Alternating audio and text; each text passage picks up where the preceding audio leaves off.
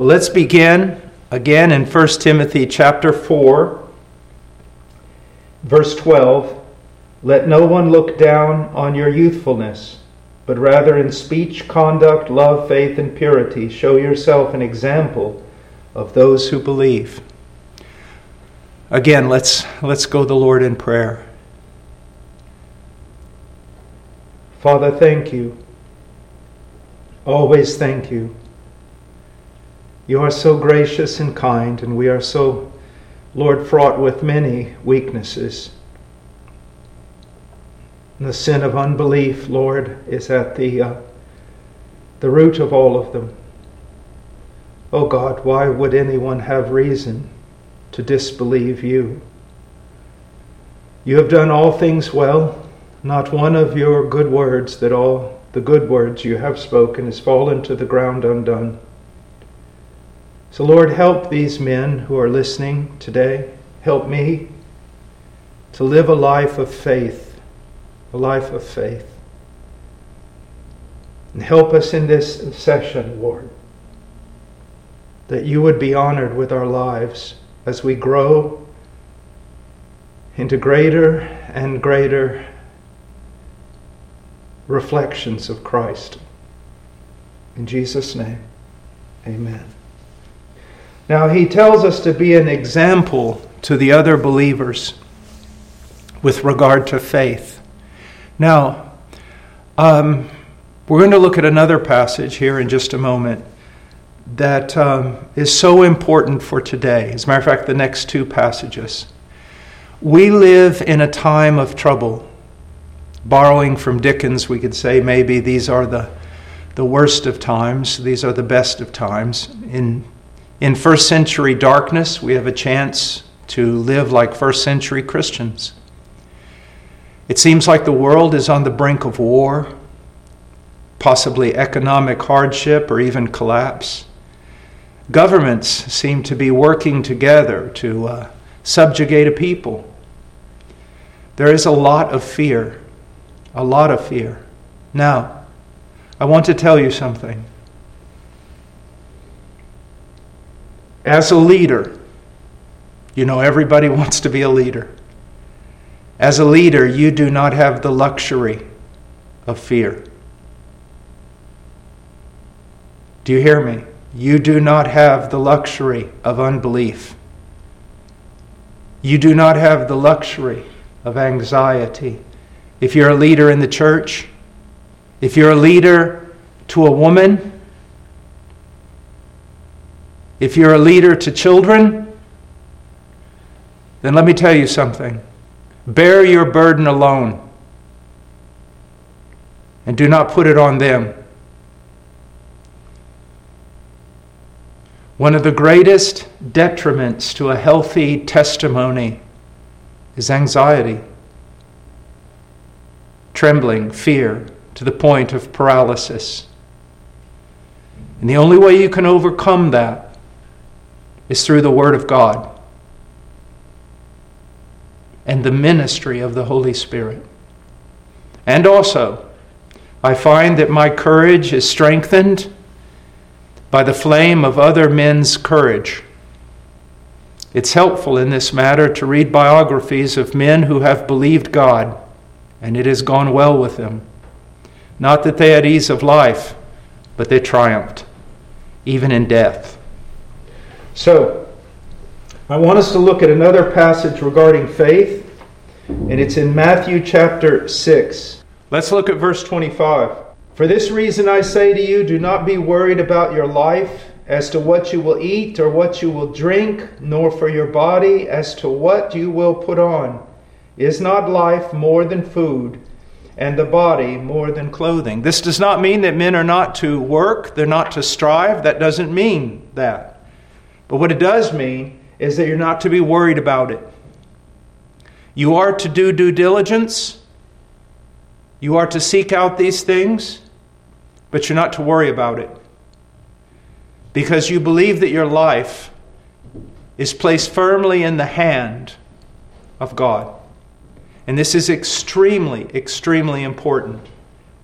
And what I want you to see is that we must be men who work.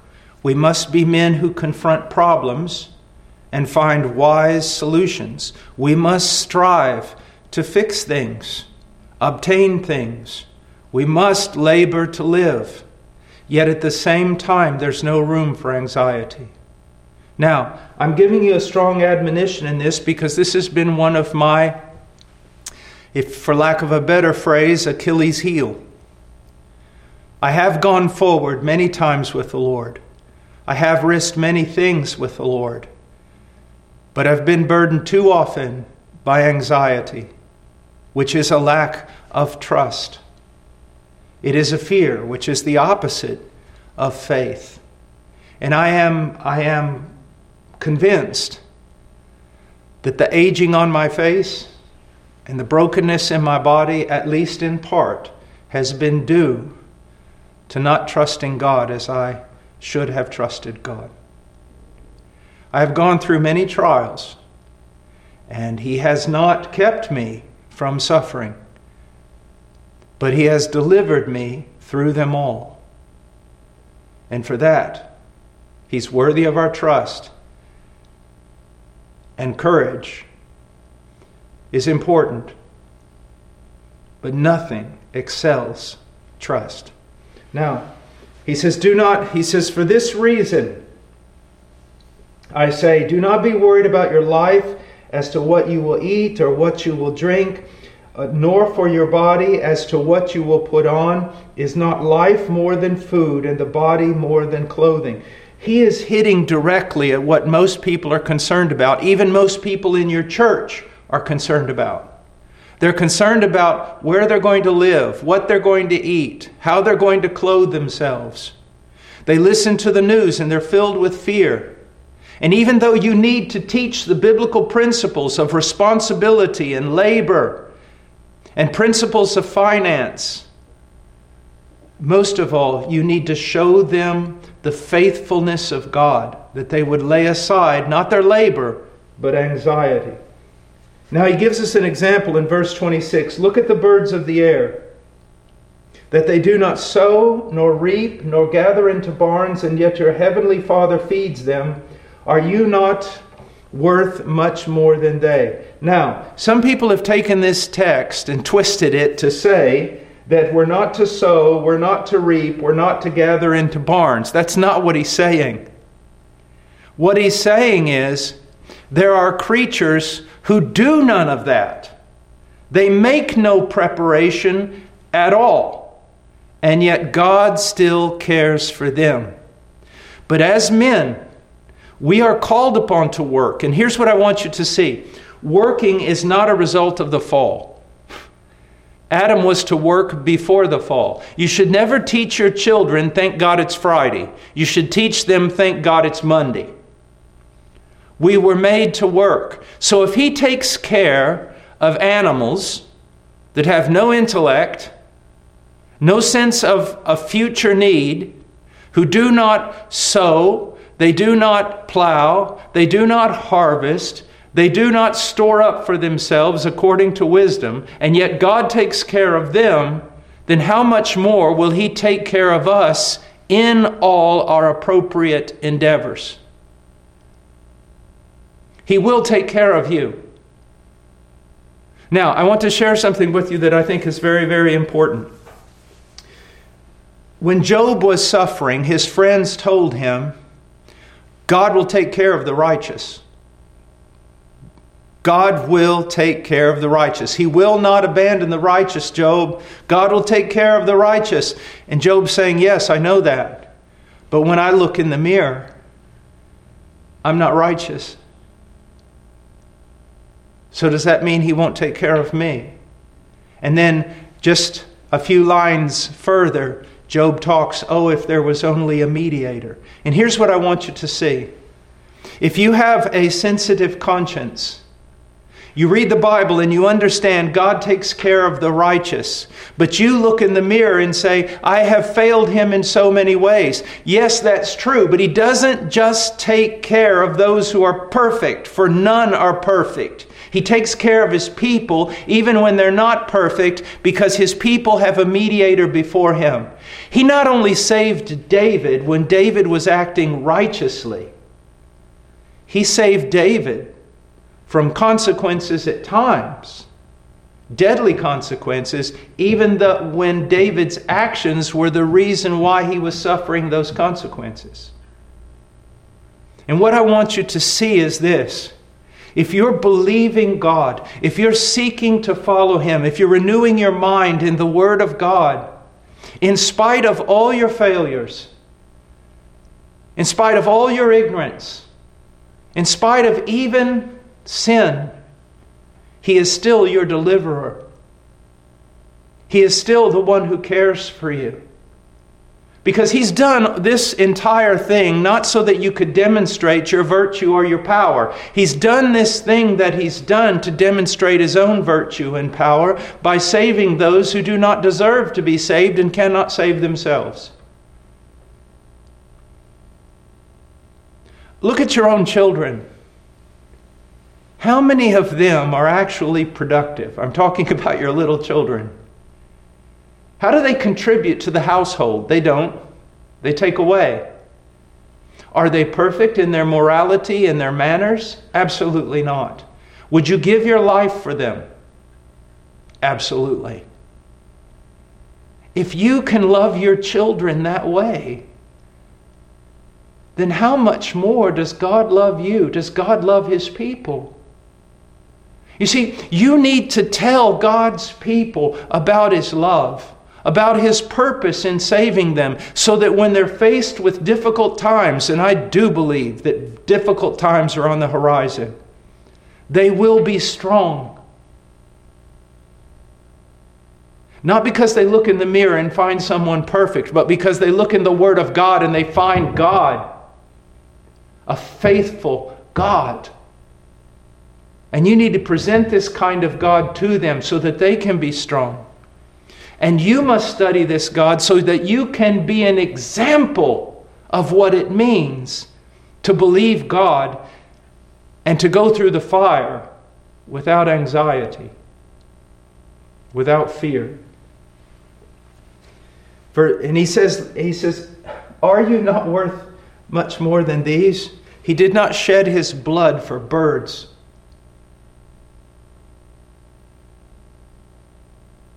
Your worth has already been determined. He bought you with a price, and that price was His own blood. Therefore, you can walk by faith. You can believe Him. You can trust in all those promises that you think are too good for you. Verse 27, and who of you by being worried can add a single hour to his life? And why are you worried about clothing? Observe how the lilies of the field grow. They do not toil, nor do they spin. Yet I say to you that not even Solomon in all his glory clothed himself like one of these. Then he goes on, but if God so clothes the grass of the field, which is alive today and tomorrow is thrown into the furnace, will He not much more clothe you, you of little faith? See, it comes down to faith. Anxiety is destroyed by faith. Fear is destroyed by faith. And He's saying, look, I clothe grass. I clothe flowers. I feed birds. What would you think about me if I had a pet hamster and I bathed it and fed it and guarded it while I allowed my children to go filthy and unbathed, uncared for and unfed, suffering malnutrition? You would think that I was a monster. You would rightly call social services. And Jesus is saying that. He's saying, take a look. He sustains everything by a word. He even sustains the wicked. He's good, it says. To the evil and the righteous, He gives rain. See, it's studying these things. And I know, brethren, listen to me. It sounds too good to be true that God could love us this much, that God could care for us. When we look in the mirror, or at least I look in the mirror of God's Word, and I see so many sins, so many reasons for Him not to do any of this for me. But the fact is, I've been purchased, I've been washed, I've been adopted. And so have you. And your people need to see this in you. And you need to preach it to them in the Word. He says in 31, "Do not worry then, saying, 'What will we eat?' or 'What will we drink?' or 'What will we wear for clothing?'" Now, again, the West, people in the West, listen to me very carefully, have become entitled, many of them, and just flat out lazy. This text does not promote that. It does not promote entitlement nor laziness, because Paul will go on to say if a man does not work who is able-bodied, then he doesn't eat. But what it's saying is, for those who labor and are worried, full of anxiety, their joy is killed. He's saying, stop it.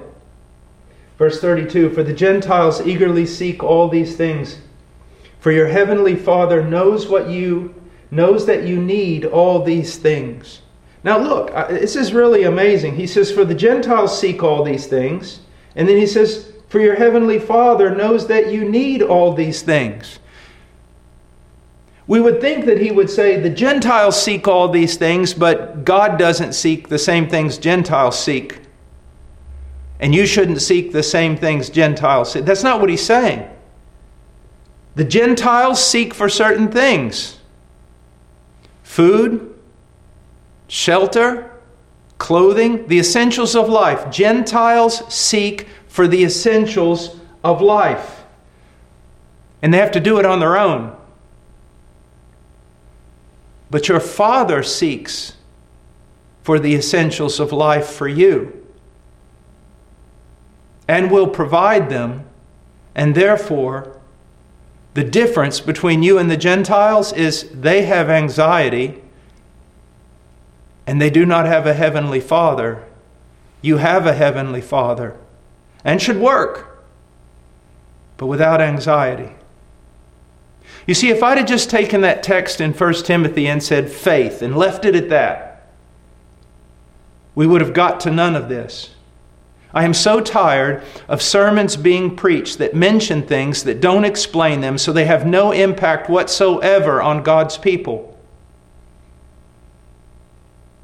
You see, you're to be an example of what we studied in Joshua and what we're studying here. You not only need to teach it, but there needs to be an example of it in your life.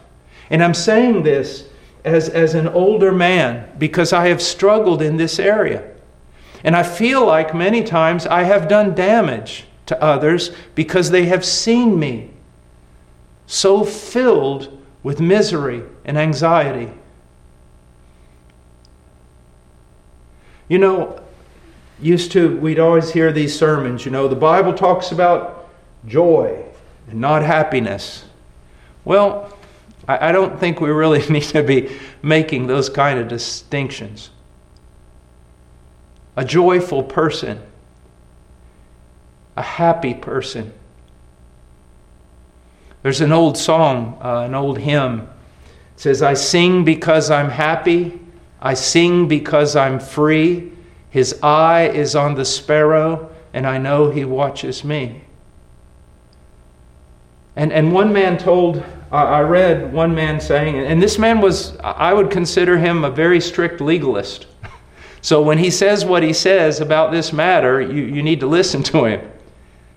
He said that he had studied families for decades and tried to come to a conclusion what was the common element or elements in solid, good, healthy families. And you know what he came to the conclusion? He concluded that it was the joy, happiness of the Father.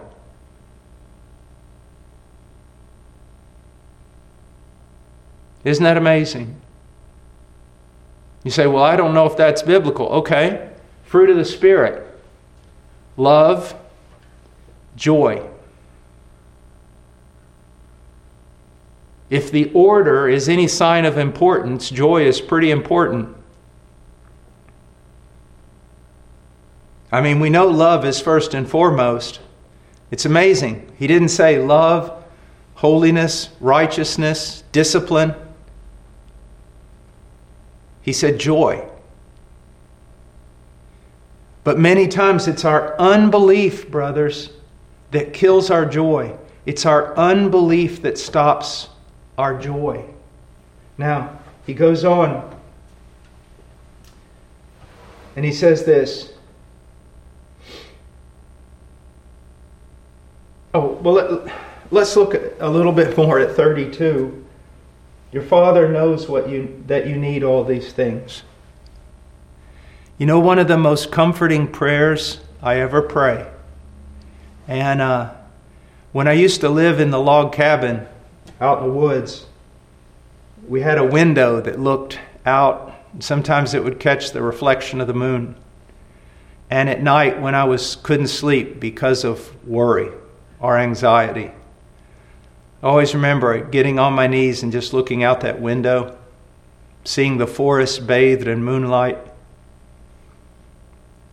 And the only thing I would pray is this: you know. To know that He knows not just every need, every problem, every fear, every anxiety. You know.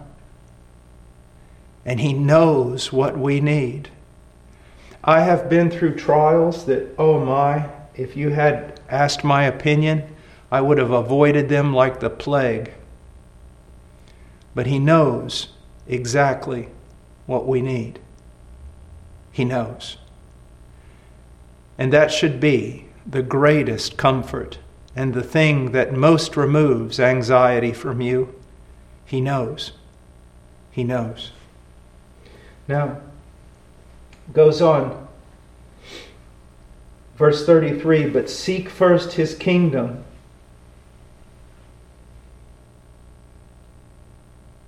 What does that mean? First of all, the entering into that kingdom. The most important thing is that you have entered in. There are ministers who have not entered into the kingdom. They're unconverted. He said the gate is small, the way is narrow. He talks about those who press in to the kingdom. Your greatest concern should not be a span of maybe 75 years. Your greatest concern is when you draw your dying breath. Will you enter in for eternity? And that right there should be enough. Just the knowledge that we're saved. This life passes so quickly. So if we're going to concern ourselves about something, let it be entering into the kingdom and then serving the kingdom, expanding the kingdom, bringing others into the kingdom, promoting the kingdom, strengthening the kingdom, everything about the kingdom, everything about the kingdom. When I look at the founding fathers of this country, it's a motivation at times and it brings a great sadness at times. I realize that there were men of great intellect and great virtue and great courage who gave their life, some of them on the battlefield, fighting for the independence of a country and a dream, a new idea, a democracy, a republic. And yet now more than 2 centuries have passed, and this country has become a source of harlotry and perversion and war and so many things. So these great men took their great virtue and their great gifts to build a country that is now falling apart with the rest of the West. But you and I, even though we have not great virtue or great intellect, we have a king that is incorruptible and eternal, and a kingdom that is incorruptible and eternal. Concern yourself with the kingdom, gentlemen. But never forget your family is part of that kingdom. But concern yourself with the kingdom. Be a kingdom man.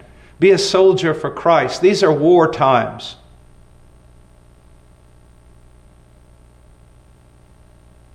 Men live differently during war. He says, seek first His kingdom and His righteousness. You can only be useful in the kingdom as you grow in righteousness, as you are conformed more and more to the image of Christ. It is a righteous man that is useful. I have seen my share of great intellects. I have seen my share of great and eloquent expositors. But I'll never see enough of righteous men. I have seen so many well-studied and brilliant men that literally were useless to the kingdom because they weren't righteous men. It's to be righteous. It's to flee from immorality. It's to come out and be separate. This is what you should concern yourself about. Do not worry about what presidents are doing, congresses are doing, and parliaments are doing, and dictators are doing. Don't worry about liars and knaves. Seek first the kingdom and its expansion, its growth, its benefit. And he says, basically in 33, and I'll take care of you. I'll take care of you. Just be driven by these things. And again, what is required here? Faith. Verse 34, so do not worry about tomorrow, for tomorrow will care for itself. Each day has enough trouble of its own. Concentrate. And one of the things that anxiety does is it bewilders so that you cannot concentrate on the job at hand. And I know it's hard, but I can tell you this, it's more possible when you're a man who meditates upon God's Word. A man like Joshua, day and night, meditating on God's Word. All right, but let's close in prayer, and if you're able, I would like to do one more, if you're able. So let's pray. Father, thank you for your Word, and I pray that you would use it in the life of your men. Strengthen them, O God. Strengthen them. Help them. God, as you know our weaknesses, strengthen us, Lord. In Jesus' name, amen.